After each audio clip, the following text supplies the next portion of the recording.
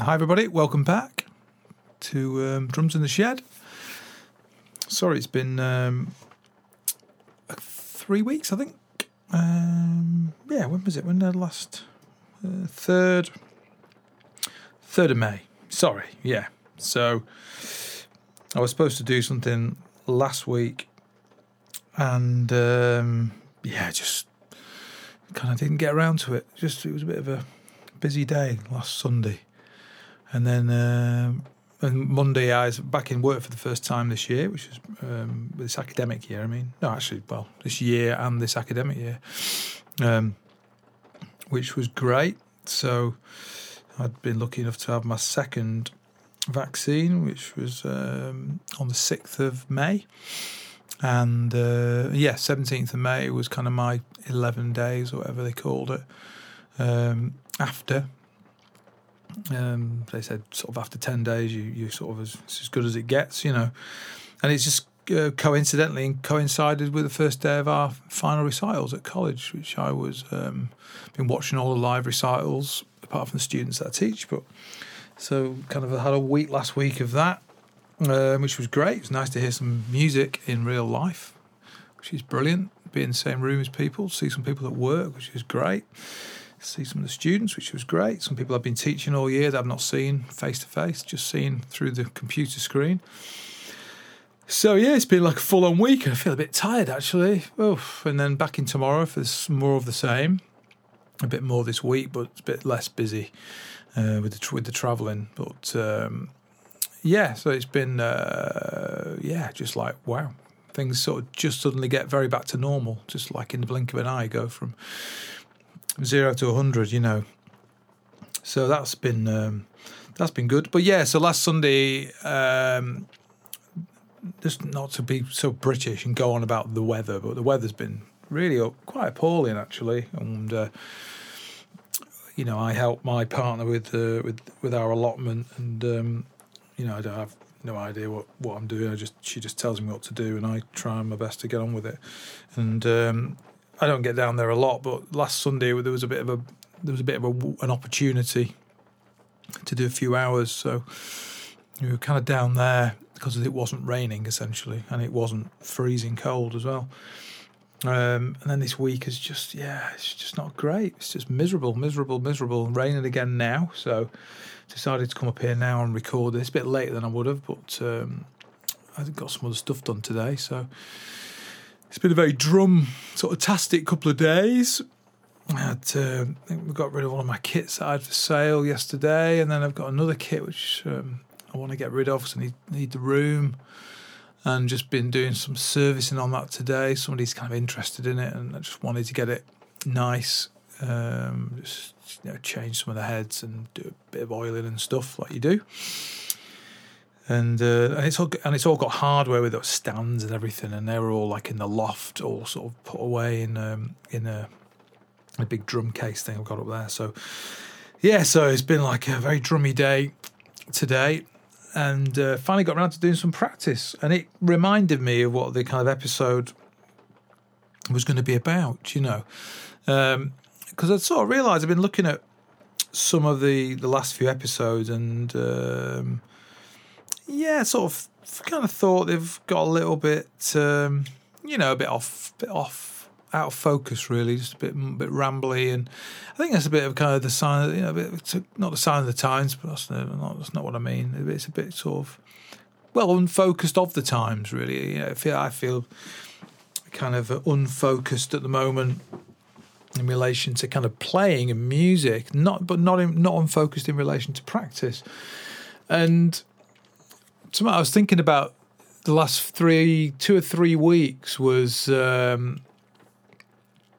just this thing of when you practice things that you really find difficult because, there's two things. One, you might not think that you're interested in them because you might just not think you're interested in them, or you might not feel like you can get any interest in them because they're quite hard things, and so therefore you sort of don't feel the spark of inspiration, And so that was kind of what I wanted to sort of ramble on a bit about today, really, because that's kind of been a bit of the sign of the times for me. The last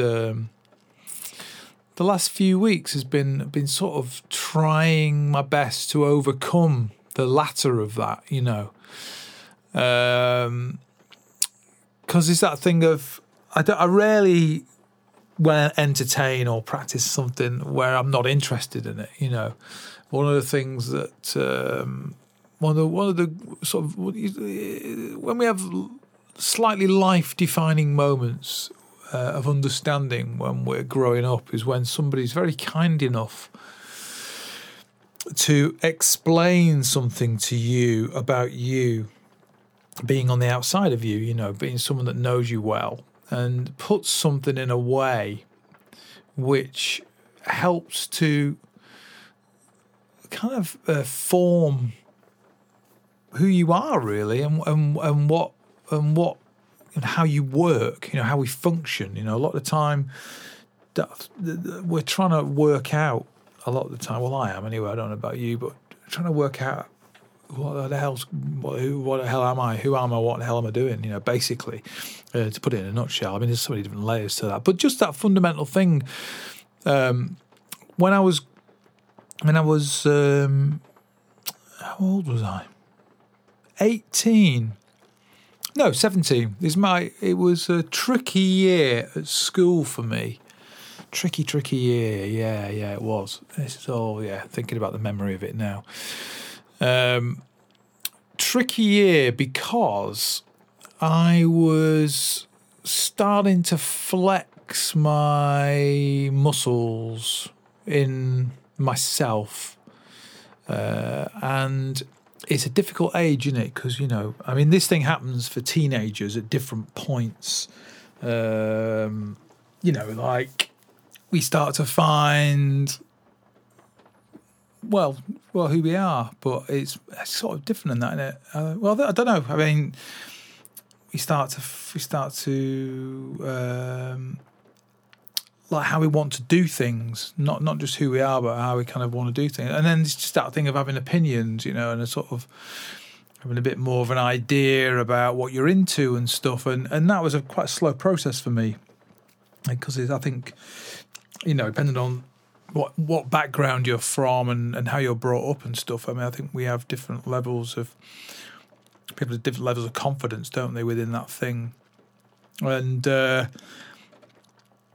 I don't think I was particularly confident at all. I mean, I still don't think I am, actually.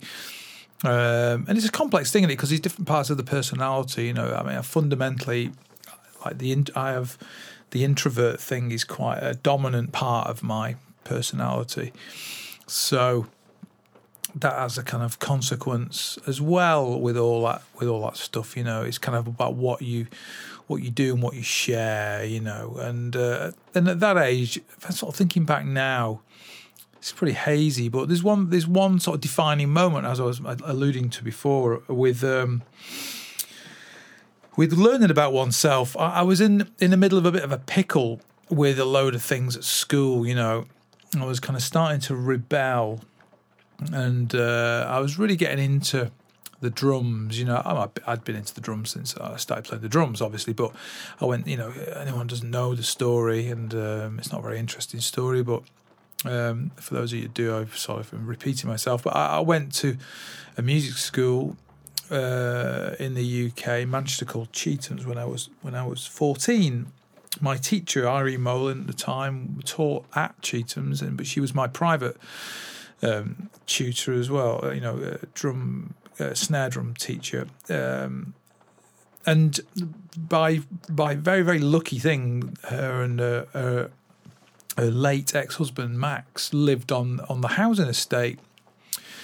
Where I grew up in a town called Glossop in Derbyshire, which is just the other side of Tameside, that side of Manchester.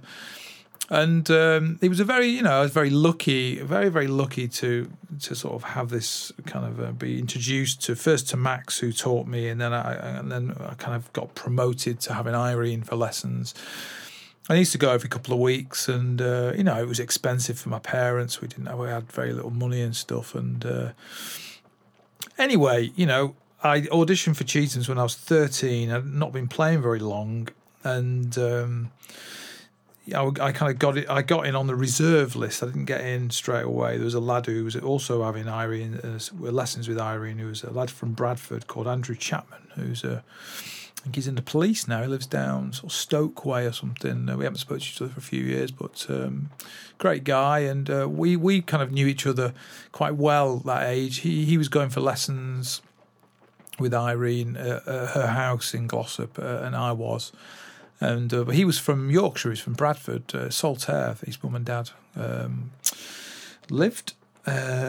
Nice part of Bradford, and he got in anyway. There was, I don't know how many people auditioned that year, but I know that he was auditioning that year, and he got in.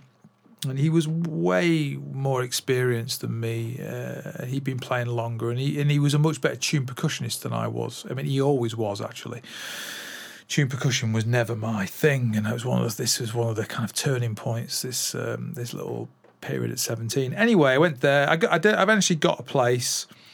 I found out after I got back from a brass band competition that I'd got this place at school, and none of it really meant anything to me at that time. I didn't even know what the hell was going on. I was just sort of floating through existence as you do, And I kind of feel like that. Really, that was kind of going on until, about 25 minutes ago, really. No, I'm only joking. But I did feel like I was floating through existence for quite a long time. Anyway, blah, blah, blah. I went there, all cool, and, quite quickly got established amongst, within the school, amongst my peers and the teachers and whatever, as a drummer as well as a percussionist. I was kind of known for being this quite sort of experimental, sort of jazzy kind of drummer who liked to play extremely long solos, and it was all nonsense really. But I was expressing myself, which was cool.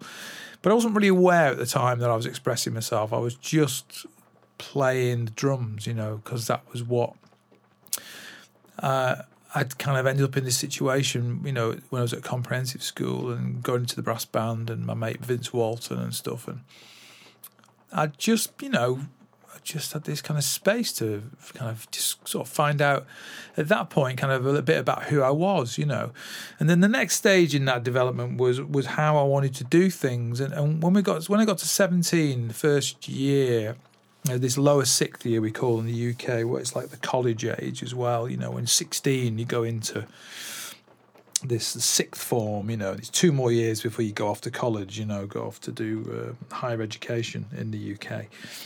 It's quite a confusing thing for people in different parts of the world. So I know it's very different in the States, and it's different in like Sweden and places where I'd lived a bit and stuff. So it's a very simple system in the UK.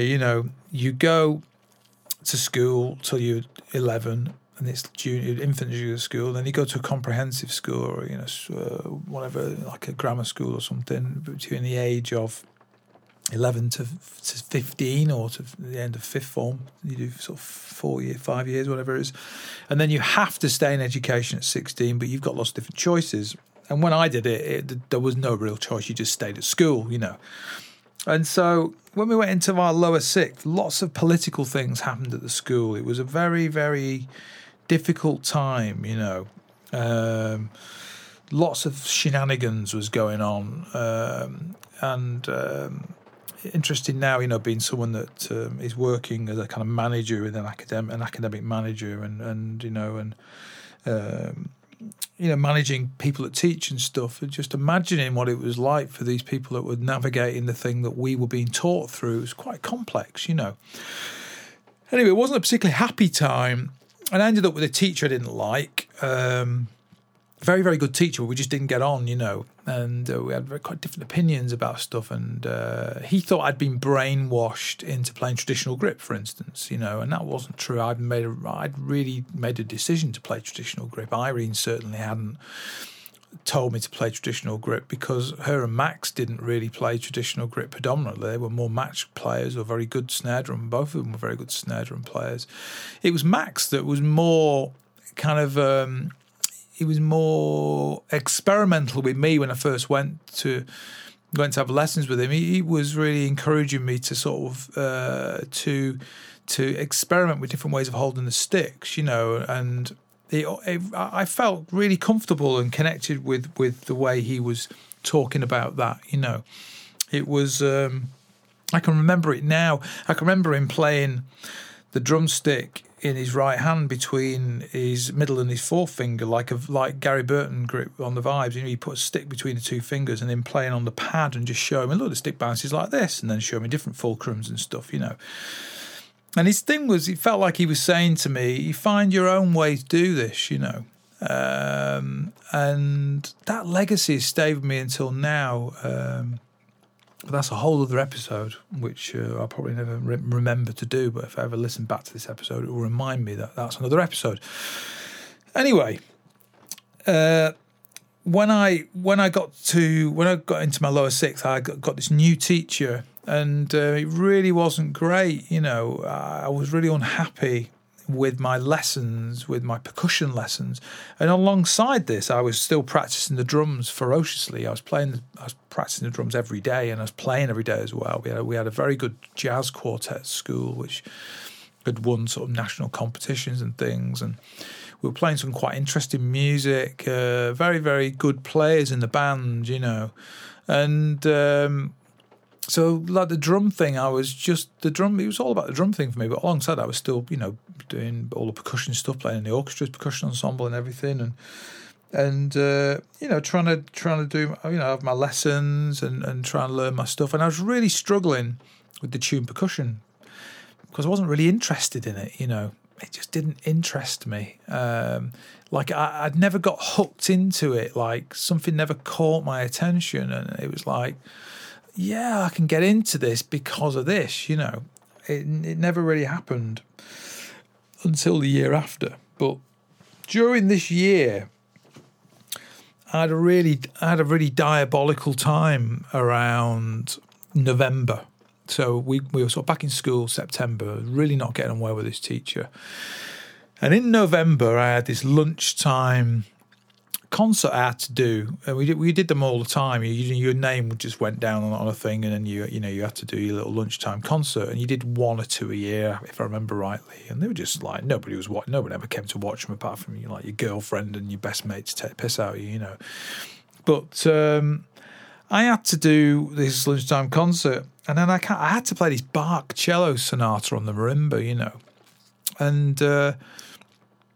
I was very good at memorizing things, so I'd learnt this thing and memorized it, and kind of done it, and quite a few weeks before, and I wasn't really interested in it, and I could kind of play it and stuff, and it was fine, But I just didn't have any interest in playing, this music on this instrument. I really love Bach, and.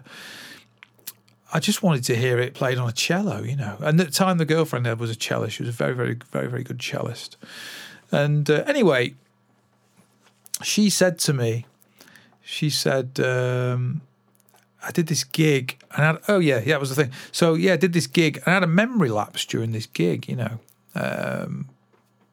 And I ended up, I had to do the walk of shame to my briefcase when I had my music in a briefcase, I used to have briefcases at school with little locks on. It's hilarious. Have all your drumsticks and your percussion sticks and timp sticks and everything, and your music. I had to do the walk of shame, around the room to get the music out. And then when I put it on the stand, I couldn't read it because I'd memorised it and I'd never really read it, So it was just it was a disaster. And I ended up sort of improvising. And this was one of the key sort of moments here. Anyway, I got in loads of trouble for this, and it caused a load of conflict, and I ended up having a big argument with the head of the department at the time. It must have been before November, actually, because there's a little twist in this tale, which was quite sweet, one of those sweet little moments you rarely have in life, which is something you normally see in a cheesy soap opera script. But anyway, after this gig, I always remember being sat outside and just my head in my hands, it was a nightmare. And I remember my girlfriend at the time, she just said to me, well, you're not really interested in it, are you? So, and I'd never thought about it in that way before. it never occurred to me. Yeah, I know. What had occurred to me was that I should be doing this thing well because I had to, because I was in this privileged position, and I, I've got to be letting my parents down and all this, just that being thing of being conflict, being a good kid and all that, conflicting with this thing of, on the other side of my semi-aware personality at the age of 17, of being really, really focused and drawn on this other thing that was far more interesting to me, the drum kit. And in that moment, I suddenly learned something about myself, and that I've never forgotten, is that, and it's so obvious now, and it'll be so obvious to anybody who's listening to this. So, why I'm sharing it. This story is not the reason why I'm sharing this story, but it's just that thing today. The title of it is Interested or Not, And I spent a lot of time after that being aware of when I wasn't interested in something and thinking about why I wasn't. And sometimes just being very clear about why I wasn't. But just to sort of cadence that story, to sort of round it off, I had a big argument with the head of department at the school at the time, and he was quite disparaging about my progress, and rightfully so, really, because I wasn't interested, so I wasn't really working as hard as I could, But he said to me, "You'll never get into music college, You're gonna have to think about doing something else with your life, It was one of these. It was quite a dark conversation. In a dark room, actually, with a light, single light, and it was a late evening conversation, and it was you need to Walsh, you need to find another way. You're not going to get into music college. This music thing isn't going to happen for you, and all that stuff. And it was a pretty negative vibe, very old school, not the sort of conversations that you can have nowadays. And I get that, but in that room that night, I was determined to prove him wrong, just out of spite, even though I wasn't interested. And so, anyway, later into the winter, so to speak, before Christmas, I had my college auditions. I did 3 auditions that year. I did the Guildhall, School of Music and Drama in London. I did Trinity, the old Trinity, when it used to be in the middle of London, Marylebone High Street. And I did the Royal College. I don't really know why I did the Royal College. So my audition experience was definitely both ends of the scale. The Royal College audition I did was truly dreadful. Everything about it was just negative, I didn't like the place, didn't really like the vibe when I was in the audition, didn't like the people that were auditioning me particularly. One guy, I don't remember who any of them were. I remember one guy was nice, but the guy who was a timp specialist guy there, he's quite stern character and very, very bespoke and bijou, and I just found him a bit irritating and pretentious, because it was all about traditional heads, like the old school timp tuning by hand and all that there. And I was just like, oh, come on, we're living in the 20th century now. We got pedal timps, and we got to play all this kind of complicated music where you need to retune and blah blah blah. And I was a good timpanist, I think. I don't say many good things about myself, but I was a pretty good timpanist because I was interested in the crossover stuff, because I was watching Buddy Rich and Art Blakey and people, so I was interested in that element of timps, and I liked playing German technique on timps. I was good at playing German technique. I wasn't that into French, actually. The French finger control thing and that technique didn't come to me till a lot later on kit. I wasn't really into it playing timps. I was much more into the German thing. I liked the 3-finger dampening system and blah, blah, blah. Anyway, when I went to do my Trinity audition, it was mega. The guys were so nice to me, and I was in there for ages. I think I was in there for like 2.5 hours, and the guys, they bought me cappuccino and just talked about playing and did loads of playing with them and stuff. And then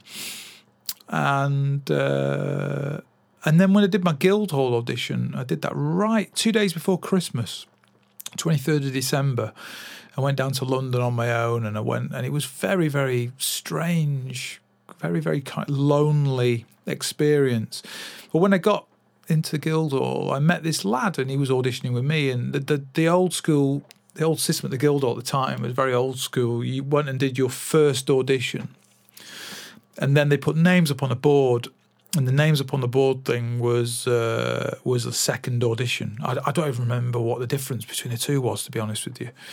And this lad I was with, we got on really well, and I don't know where he was from. We were just a nice lad, you know, and we were both a bit similar, just a bit like freaked out and lonely, you know, travelled up to London on our own and everything. And by this time, I was in my it was my lower sixth, because it was it was the upper sixth. Sorry, I'm getting the year wrong here. Sorry, it was in my upper sixth now. So I was just 18 now. So I went to the skill audition, and my name was up on the board for the second bit, you know, and the guy I was with, name wasn't up on the board, and it's a bit sad, you know. And then I went off and did something else. And then I remember having this interview with the person who was the head of music at the time, director of music. I can't remember what his name was. Nice chap. And then he told me in the audition, because I was the last person to audition. I mean, I think I was actually their actual last of all the instruments. I was the last one, you know. He sort of said to me, I can tell you that we're going to offer you a place, you know. We'll write to you in the new year, you know. And I was just like, I was completely blown away. I remember walking down the street back to the Tube, Moorgate Tube, and just feeling like I was floating, you know. Because it was that thing of the relief of like, I'll have something to do next year, you know. I was going to leave music school, and, you know, not having anything to do was just like, it was the most terrifying thought in life, you know, of like nothing to do, you know, because music's like, it's a precarious old thing. You've got to find people to make music with. You've got to find your way, you know. And the stepping stone was always get into college, and then after that, you can really start to, you know, make network, and you can establish yourself in a scene and blah, blah, blah, blah, blah. Well, none of that worked out for me, but that was fine, because doing the actual thing of going down there and at least knowing that it wasn't for me was as important as not succeeding in that environment, you know. But when I got home, and my mum and dad were really chuffed, you know, and everything, and then I got the letter in the new year, and it came to school, you know, because I'd auditioned, because the school had organised the auditions. But in the meantime, I'd gone not online, I can't remember what I'd done. There was no online then, what am I talking about, 1988? I'd gone, I think it was something at school or something. They had some sort of system that was, I think it was on a computer or something, I can't remember. But anyway, I'd also heard from Trinity that they'd offered me a place as well.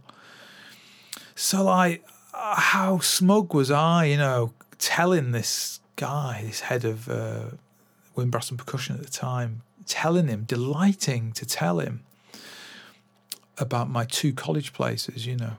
And one of them was Guildhall, you know. Well, I mean, they were both prestigious, but the Guildhall one was a real feather in the cap. You know, they only took 4 students a year, you know.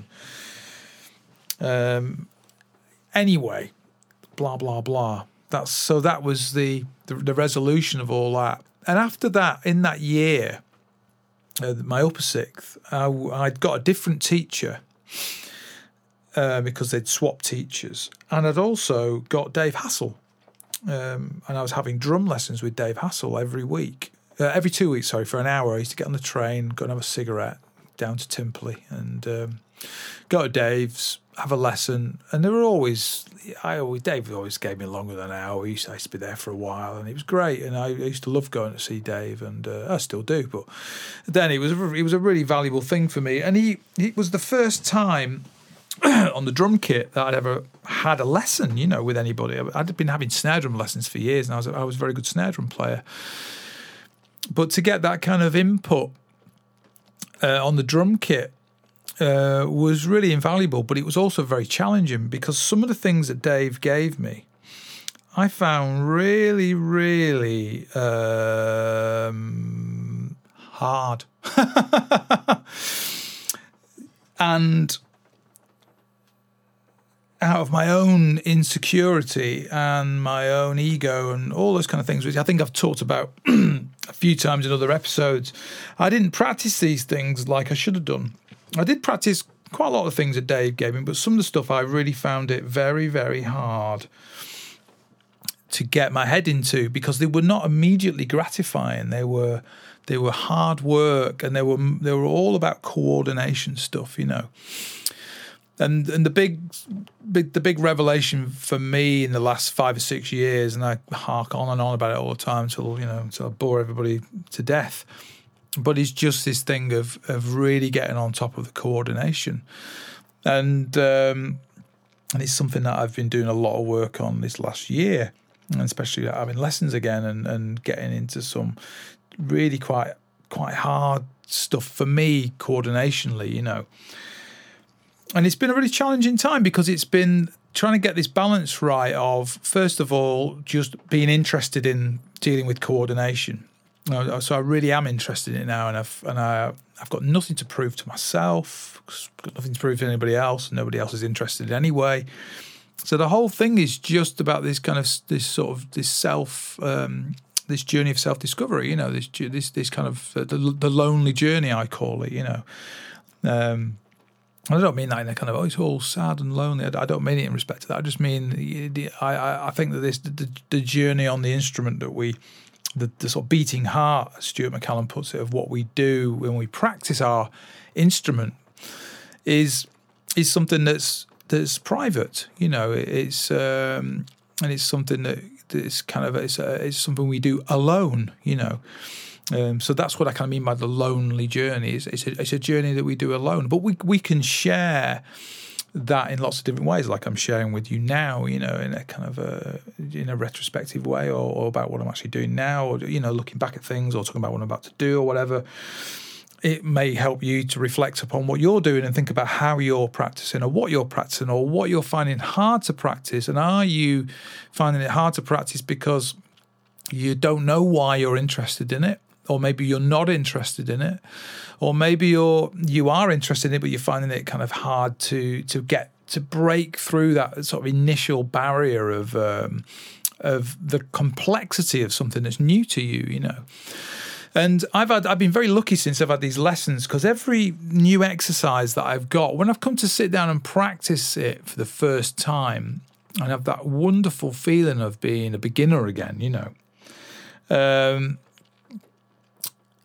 I've always been able to just get into it, like just find a way into it reasonably quickly, just because I've got some different strategies for how to sort of do things, you know, which I share a lot when I'm teaching. But I use those things obviously myself because they work, you know, and especially with coordination, just that thing of looking at things in a different way than the 2 or the 3 separate patterns on the page, thinking about things more from a perspective of a sticking, or from a perspective of it being a rhythmic shape, you know, or the perspective of it being like a kind of like a layered thing of rudiments. Like when I was practicing that thing of the cascada on a beat later, you know, it's a pattern with it's actually a flam pattern with quavers and crotchets, you know, things like that. Different ways of, you know, getting into an exercise. But having said all that, it's still been hard with some of these exercises to really feel hooked in to practicing them and feel like I'm making progress, you know. And it's also that thing of like, you know, what is the barometer of progress? You know, how does one sort of measure progress when you're practicing these types of things, you know? Because like the stuff I'm doing is, it's not like I'm learning. When I was at school, what was very easy when you're doing the classical percussion thing, and it's not easy to do, but just that thing of when you kind of tick boxes off, you get given a snare drum piece and you go away and you learn the piece, you come back and you play it for your tutor and they say, yes, you played that, the technique's good, sounds good, that's good, let's move to the next one, you move on. And with this stuff, like I haven't practiced for a week because I've been away at work. And today I sat down for the first time. I've got a nice little practice kit set up in here now. So I've got the drum room next door, but in this bit where I've got the computer, I've got a proper little setup with hi-hat, bass drum, pad and a cymbal, So I can practice all of my four-way coordination stuff that I'm doing, not on the drum kit. I think I was starting to worry about driving the neighbours a bit mad with some of the really, really dull, repetitive stuff I've been practicing, So I was like, I think I'm just going to spare them the misery of this kind of abstract drum nonsense that nobody wants to listen to. So when I come to sit down and practice that stuff, the end of last week, I was really starting to make progress on one of the exercises I'd understood incorrectly. And I'd done the classic thing, like I tell all my students, do you understand? Are you going to remember? Well, I'd not understood, but I had remembered what I'd not understood. So I'd practiced something wrong. But it was not a bad exercise. And John was actually saying, that's actually, that's quite a good exercise, actually, but it's not what I asked you to do. And I said to him, I think I'm going to carry on practicing that.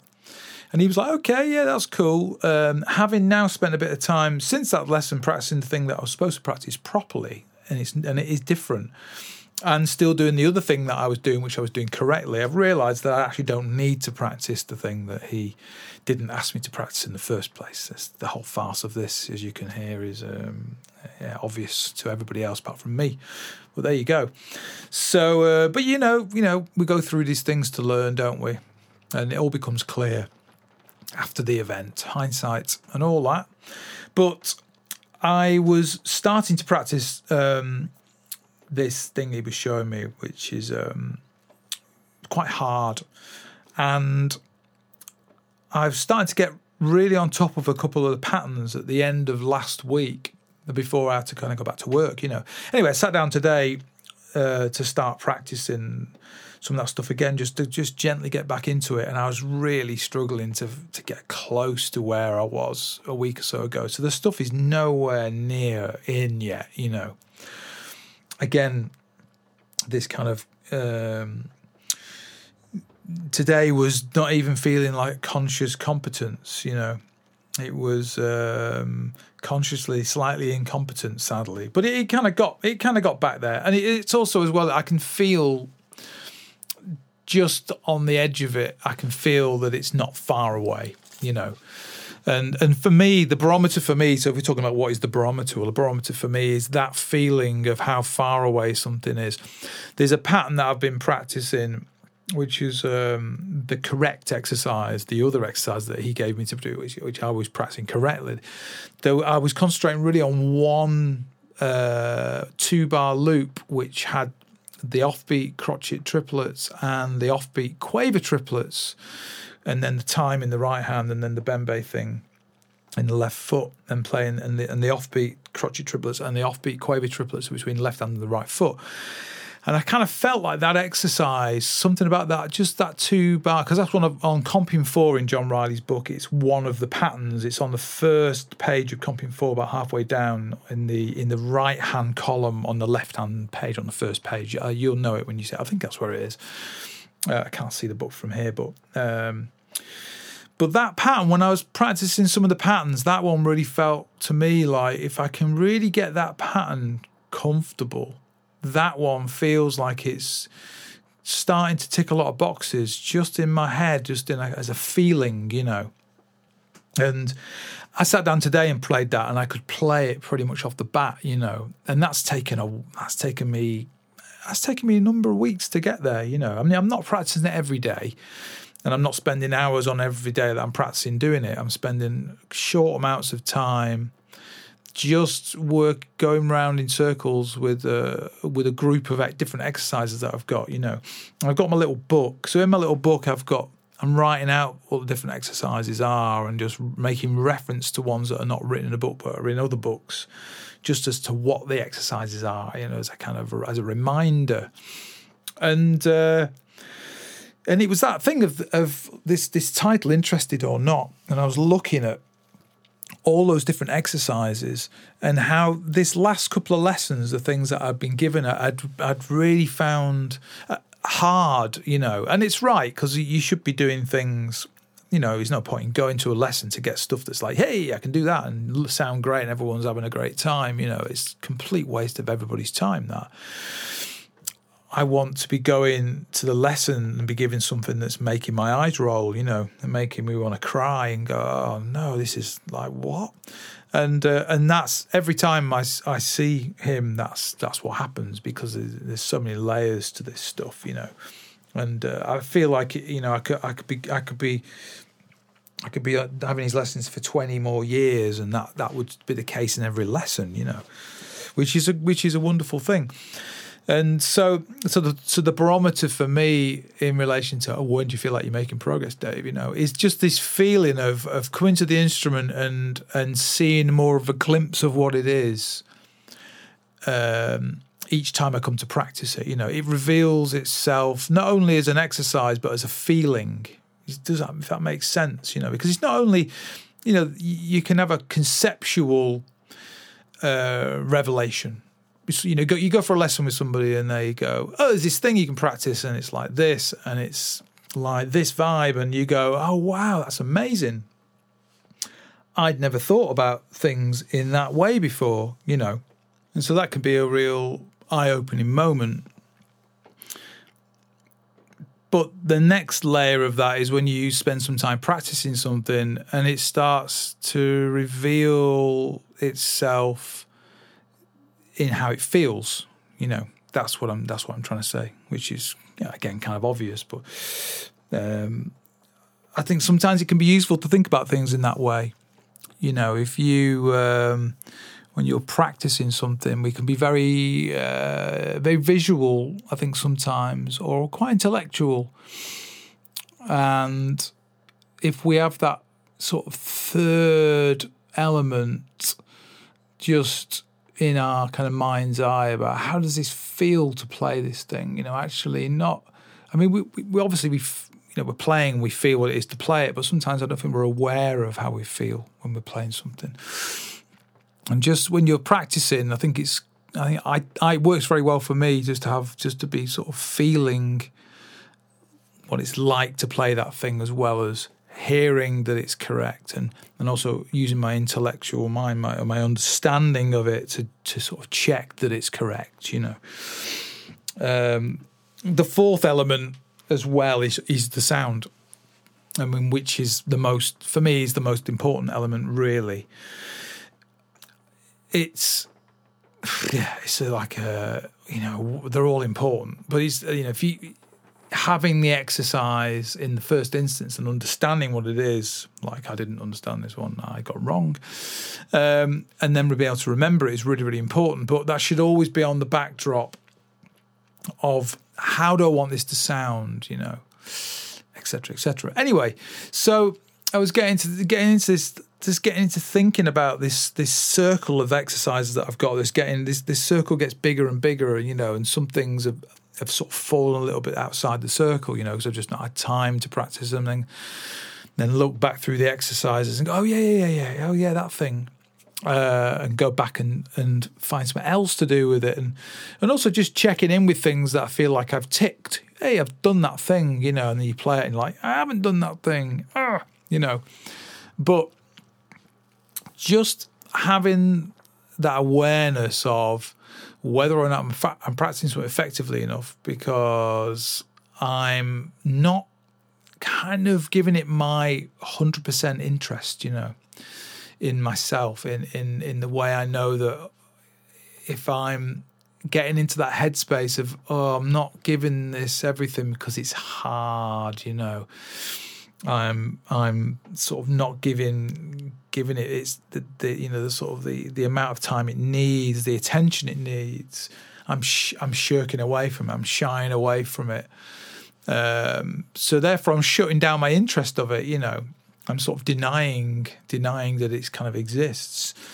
And it's been a very interesting time with that. Learning again, learning more about oneself and about how to overcome that, and an obvious answer for me, because I was thinking about, if I was going to give somebody some advice, how would I say help them overcome that problem, and there's lots of different layers to it, I think, and some of it's, one can only talk from one's experience, so I would never say any of this to somebody else. But what I can share about myself, and this may be something that you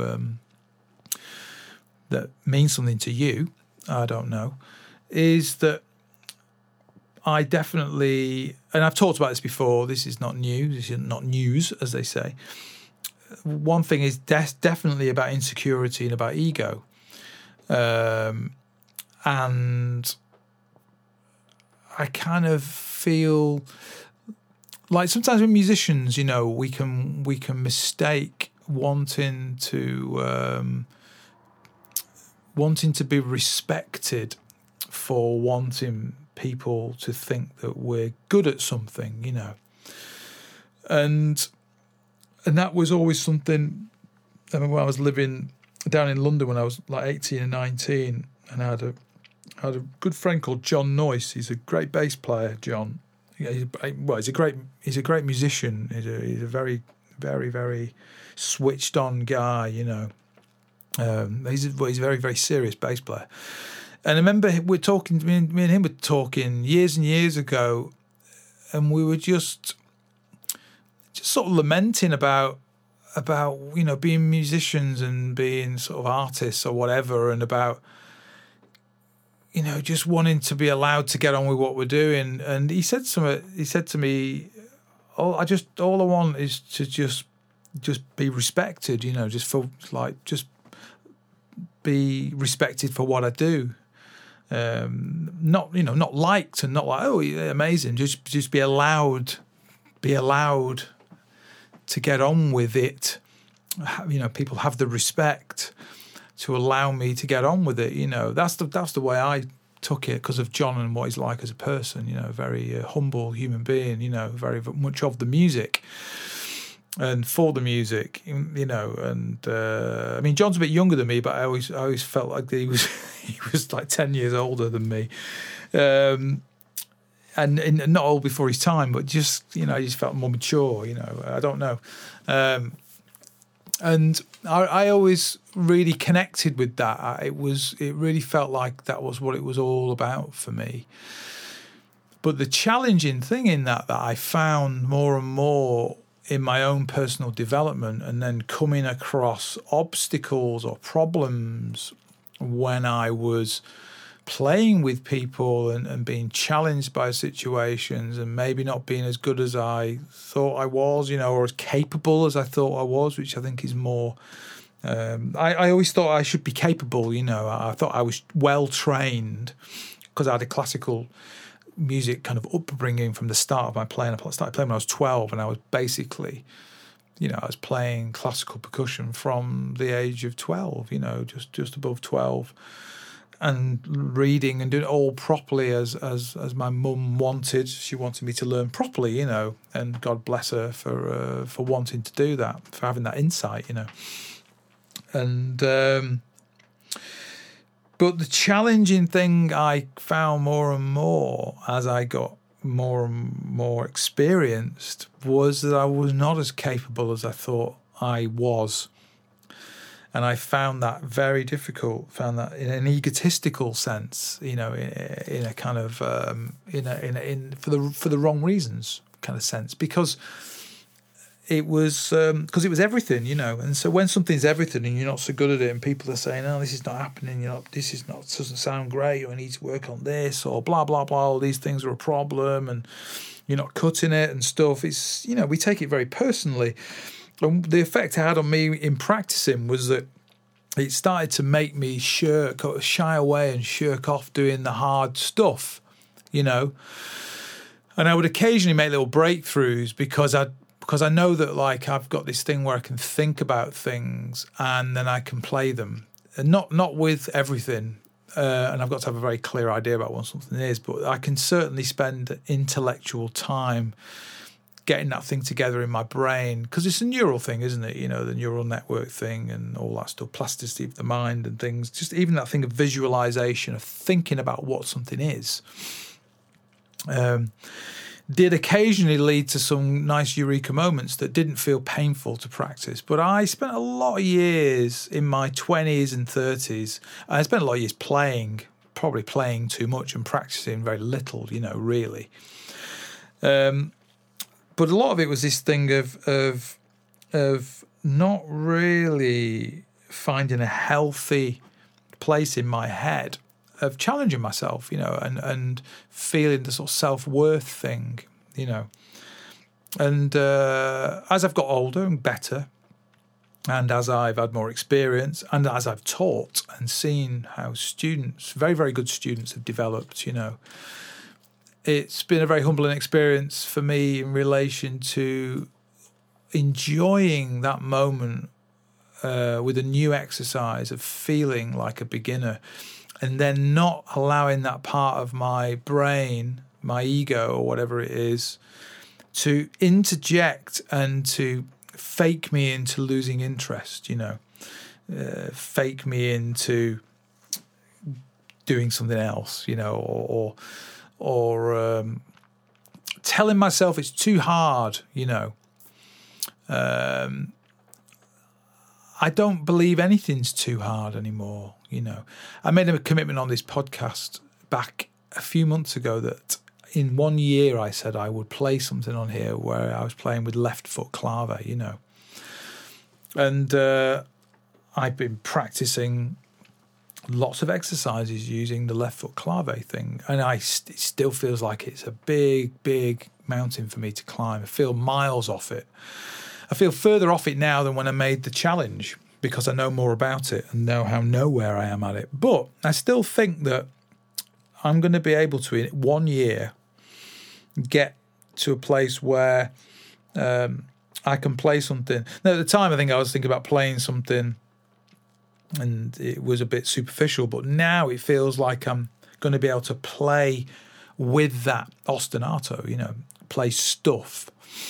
So I think I made some comment that I'll probably get there sooner, but actually I'm not going to get there any sooner than when I promised to do it, because I think by the time I'm at that point of being a year on from when I promised, I'll be in a position where I can play that thing as like I can play other things, So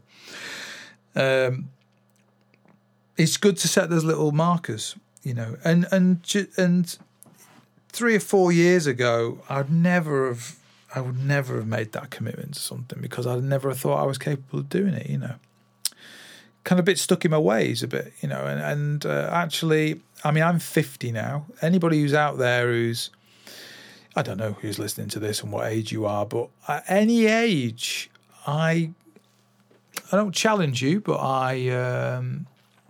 I would ask you to sit and think about one thing that you feel like you can't do and that you never feel like you'd be able to do. And for me, that was one of those things, was left foot clave, and a lot of that's to do with I never thought I was going to be able to play the kind of the basic Latin stuff. When stuff Dave gave me when I was 17, I didn't practice any of that stuff because it was hard, It was just too hard, and I was playing too many funky other things, and people were saying how great I was, for me to spend any painful time practicing this really hard stuff, and it's pathetic. But that's just a, full disclosure thing there, egotistical full disclosure thing, which, was definitely hindered my progress through, my 20s. It was a very negative thing. And, not to go too deep into all that stuff, but, to have had therapy and talked about that time, look back at that time now, having had those conversations independently with somebody, and re-evaluated some of the events of that time in my life. It was, it was a time where I really wasn't functioning very well, and for the right reasons, So it's good to learn. And so I would, if you're whatever age you're at, if you've got a real thing in your head about something that you really think you can't get down or do, or you're not capable of, or is not within your grasp or whatever, I would sit and think about that, think about why that is. Because I believe that you could get that thing together, Anybody could get anything together that they really wanted. If you've got some affinity with the instrument, I don't think anybody can play the drums and sound great. I mean, that sounds a bit, I don't know, not of the time, shall we say, because it's all supposed to be, everybody's supposed to be opportunities for everybody and everything and all that stuff, which is beautiful. But, it's like I couldn't run 100 meters. When was I running 100 meters? When I was 12, I was a pretty good cross-country runner because I got long legs and I was reasonably fit when I was that age, In our year of comprehensive school, there was, I don't know how many kids were in our year. God knows. I've got absolutely no idea, to be honest with you. I was in one of many classes in our year. But I would regularly in the year group come about 5th or 6th at cross-country running, I mean, most of the kids were just like tossing it off and having a bit of a laugh and, whatever. But I used to quite like it. And I used to quite like the solitude of it. Again, the introvert thing of running. And it's quite like running. And I used to hear music in my head and rhythms when I used to run and stuff. I used to quite like it. And I liked the countryside. And we had quite a nice cross-country course. And it was quite challenging. It was running through streams and shit. It was good. But the 100 metres, my best time of 100 metres was 15 seconds. Like 15 seconds. You know what I'm saying? So this ain't quick in any level. And I wasn't a bad runner. So what I'm saying is, I'm never going to be was never going to represent the county of Derbyshire or Tameside or whatever at 100 metres, because there was kids in the school who were, same age as me, who were way quicker. They were, whatever they were, 12 seconds. I don't know what's Olympics, 9 point something. And I don't know. I have no idea what I'm talking about. But I was definitely not quick. I was pretty average. I wasn't slow, but I was pretty average. My brother was quicker than me. And, Anyway, drum-wise, I do think I have some natural talent, so I think it does put me at an advantage, fundamentally on the instrument than someone that maybe doesn't have that affinity. Not saying that somebody who doesn't have that affinity with the instrument shouldn't have a go and do whatever, have any opportunities they want. But I think that having a natural affinity with something and kind of seeing the possibilities of having the brain wired in that way for a fundamental thing does put you in a position to make further strides, So, but I think anybody who's listening to this is probably involved in the drums in some way. I don't think anyone who's listening to this is just some random person listening to a random thing about drums. And if you are, welcome to the world of drums. It's a great vibe. But obviously there's nobody that, I don't know why I'm talking to somebody like that, because they don't exist.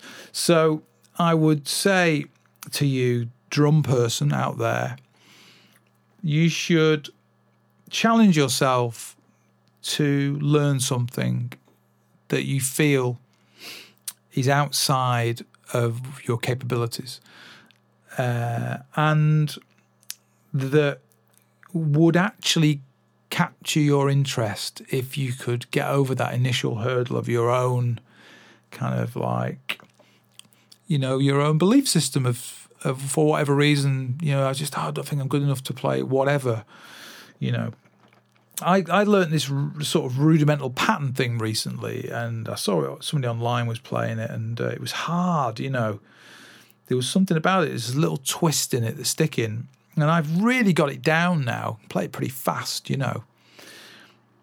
And that was, I just did it through a systematic way of practicing. It was, I haven't learned anything like that for years, like just a snare drummy kind of thing. I'm kind of, this year I've said several times is the year of the snare drum for me. It's actually the year of the coordination and the year of the snare drum. And I think that those two things combined just make it the year of the drums, don't they? So it's just another year of drums, Dave, it was making these kind of grand gestures. But, we have to keep ourselves enthused somehow and focused somehow. And for me, it's just about keeping things interesting. It's interesting in itself, but it's whether or not, I don't know, where sometimes I think, do I really need to keep moving the goalposts so much, or do I just need to just shut up and get on with it, And, I definitely feel like this year I've definitely done more of that. I should just sort of shut up and get on with it thing, which has been good. And it feels nice to have been, obviously, teaching regularly and being able to be a bit more sort of focused on my own practice as well as on what the students are doing, and feel a little bit in this kind of disconnected time, because I felt so physically disconnected, to have felt sort of connected to them in a more of a kind of existential, spiritual way, like in a kind of an energy out there kind of way, Yeah, I'm practicing as well. I'm working like you are. I'm challenging myself every day as well. I'm not just sat here like, playing and having a nice vibe while you're really working hard and practicing. I'm doing the same thing. I feel like I'm really doing that more than I've ever done that in my life, and I feel like really lucky to be able to share that, and to sort of just hopefully be a bit inspiring, even though things at the moment are,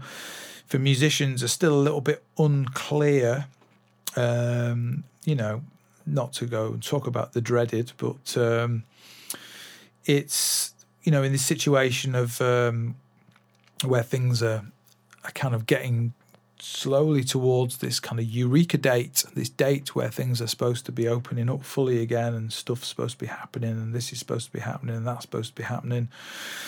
And I know a lot of my kind of musical friends of mine that are just professional musicians, and rely solely on gigging for a living, and especially some friends of mine who live down in London and work in the West End, like Elliot Henshaw, a few other people that I know, and also that rely on sort of touring shows, like Andy Brotherton, a good friend of mine, and who've been spending these last year really teaching, doing the usual teaching in schools and remotely, but not having that really core important part of their playing life has been not an option for them, And they've been finding other things to do, of course, because they're inventive people. But the bottom line is that the society opening up again and getting back to kind of normality means that for those people, right at the end of that queue,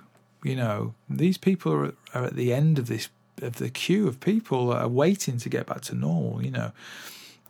Like for me, it's been about vaccine, and so this last week was the first time I've been back in work and been able to be around people and and be as kind of protected as I can be. I can't hide out forever, and I don't intend to. I want to get back to normal, and hoping that maybe the phone might ring and there might be maybe opportunity for a gig or something. Maybe, who knows? It'd be amazing. But at least I've been teaching and been working with people I've been working with in the same way, and and the gigging thing isn't quite so isn't an important part of my existence for other reasons. I don't rely on it at all. So for them, it's like the core part of their existence in relation to sort of financial freedom and all that stuff, as well as the social side of it. And they're at the back of the queue, they're last in line here. And that's really tough. It's a really tough thing. And I think I don't think it's kind of as widely appreciated, because I think a lot of people are behaving now as if everything's back to normal, especially, around where I live and stuff. It feels extremely busy out on the roads, and just sort of there's lots of people out and about, and I just think there's like still large groups of our society that are still not able to function as normal. So looking forward to, anyway, hopefully that all getting back to normal. And then just that thing of with the output playing and being able to get output going again, which is very exciting, And there's sort of two sides of it. And the one is that you want to say, I'm always going to appreciate now the whole thing of gigging. I'm going to see it all in a different way and all that. And then the other side of it is almost like you want that feeling to be gone very quickly, because we just want things to get back to normal in relation to, what we do. And so, it's like that thing of when I was ill, when I was 30, one of the greatest things I remember was just when I was like 36.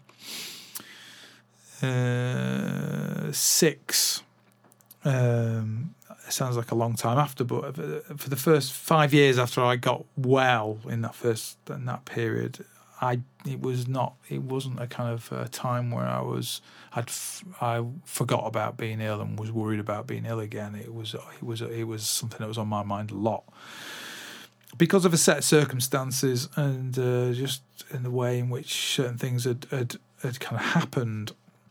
And then something happened in 2005, sorry, that really changed everything. And I kind of had a real turning point of just suddenly being able to just get on with things like normal. And, it was great to have got well and then to be able to then go back to doing things in life normally. But there's a big difference between that and just getting on with things in life normally and not thinking about that.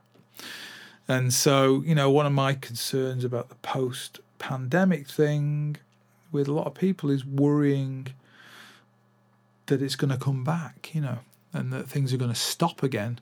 And then eventually, hopefully, there'll be a time where it won't, affect us again like it has.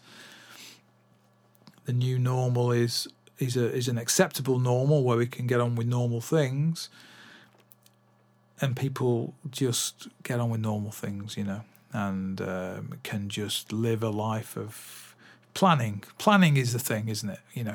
We it's good to be able to plan as a human. Just have a little plan, have something to aim for, something to be able to look forward to. There's the irony of a very loud car going past, which we have many of at the moment around here, and that's something I look forward to planning. Little driving things. Got some nice track days coming up, which have been sort of cancelled from the last year or so. Next Bank Holiday Monday. Looking forward to that. And then June, little one in July, little one in August. So it's just those little things of, yeah. But it'd be nice to have some gigs like that as well, to be able to sort of go. And they're going to happen, My first gig is September the 18th. That's the first gig I've got at the moment. So really hoping I'm going to have a few things before that gig, because I don't really want to be doing that gig as a first gig, because it's a really, really important gig, you know. So I want to definitely have got out and played with some people before then. So hoping a few little tiny gigs I used to do are going to kind of going to come back. A lot of these places are hopefully reopening, and they'll put music on. So yeah. Anyway, so that was kind of, I'd written down these notes. I had this little thought about wanting to do a podcast that was a little bit more had a topic, like a specific topic, and I just made these little notes about doing things that, I can't remember what I'd have written down here, about practicing things you are interested in and practicing things that you are not interested in. And the whole kind of question of that second part of that sounds like what they say, oxymoron or a contradiction in terms. Why would you practice something that you're not interested in? Well, is that the whole truth? And I think that's the message of this. That's the thing that I've challenged myself about. Am I not interested in it? I'm not interested in this thing, or am I like terrified of it, or it's just going to be really hard work. I'm not going to feel great. It's not going to feel great. It's going to be really hard work. And it's like, and that sort of, that framing in that way feels like quite an old me now, which is really nice. It feels like at 50, just sort of starting to kind of get into that thing of, because there's so many things to practice. And that's the other thing as well, is don't do your heads in with like thinking that I've got all these different things to practice. We can't do that, and nobody does that. It doesn't matter what anybody tells you. Nobody practices everything. Some people have worked extremely hard and have a lot of things down, so therefore practicing more things or a wider variety of things is slightly easier for them because they've got a bit of a wider platform. And I don't feel like I fit into that category at all.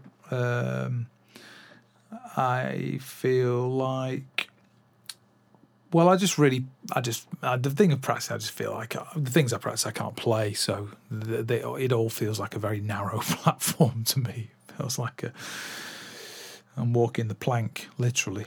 So yeah, anyway, so there you go.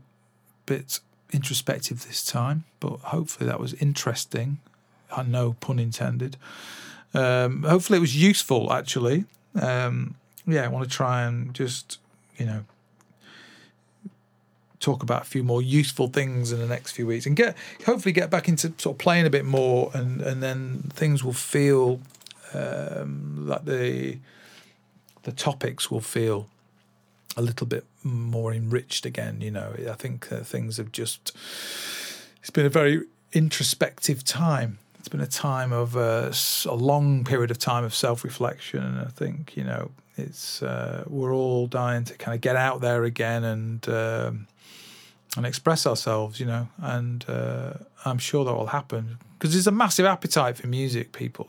This is the big thing: is people are so looking forward to hearing music, live. And it's been great this last week, as I said before. I've had a week of listening to live music in our venue at college, really nice space, and it's been a shame. There's been very, very tiny audiences. There's only been the crew and the people doing the live stream and the colleagues that's been marking with me, and some of the students have very cleverly had like little extra large bands for just a couple of tunes, so they've had like a little audience in between, which has been lovely because there's been like some of the tunes, especially our vocalists, some of our vocalists really kind of they really look after each other and come together, and it's great because they've 3 of them did sort of tracks for each other, they're all different tracks, but in each performance they were involved. So they had a little bit of an extra audience, which was really cool. But but no audience, which is a shame. But that's hopefully coming in the next few weeks. So fingers crossed, everybody. So yeah, thanks for listening, and bye for now.